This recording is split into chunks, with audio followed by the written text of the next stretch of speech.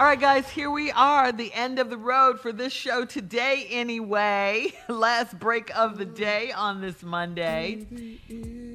And time now? Yeah, Boys to Men. Yeah.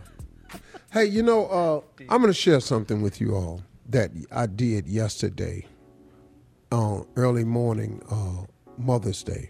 I got up early morning, I was doing my morning meditation, and I decided to go online and go to Joel Osteen's video. Something just led me to that. I had been reading some scriptures and stuff and something, and I punched on a video called "There's Miracles in Your Mouth." And man, oh man, oh man, was it a real good one for me. And I'm going to paraphrase what he said, but I'm going to put it in a way that it really, really mattered to me when I heard this. He was talking about there's miracles in your mouth. And you know, I often say to everybody, I say, look, a man is as he thinketh, you know, and that's what you are. That's the scripture, right? So if whatever you think, that's what you are, right? That's a fact. But there's an added element to that I hadn't really considered as much as I did when I heard Joel Osteen talking about there's miracles in your mouth. And the point that he was making is, it's very important, folks, that as you think these positive thoughts, that you have these positive affirmations in your life, it's equally important that you speak them out loud, that you speak them into existence. Because what he was explaining to me that kind of made the light bulb go off in my head is not only that you have to think the right thoughts, you have to say the right thoughts. And by saying it, it releases it into the universe and it causes angels to work on your behalf. And you know, I hadn't really thought of it that way. I've always thought that thinking it was enough. And I guess I've said some things, but not consciously out loud. You know, I've professed some things. But he started talking about it, and he made the correlation at the very beginning of time when God said, "Let there be light." Now, God's pretty powerful, right? He could have just popped his fingers and there was light. But he intentionally said it, and he wrote about it in the Bible to leave it in our head that it's important that you say it. He said there was light, and then there was light. That's really an important thing.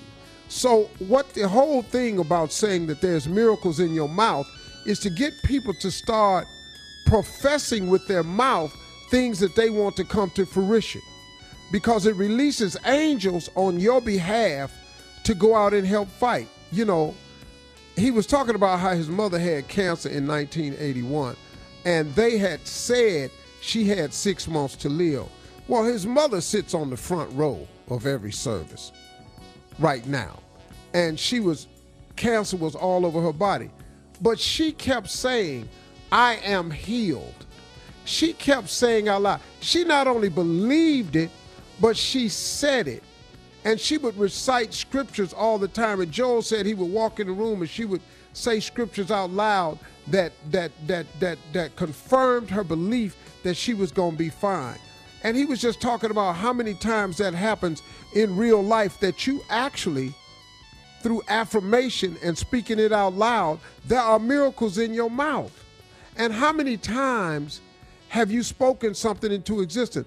I remember Muhammad Ali was talking, and he had a quote. He was talking one day, and he said, "I said I was the greatest before I was the greatest."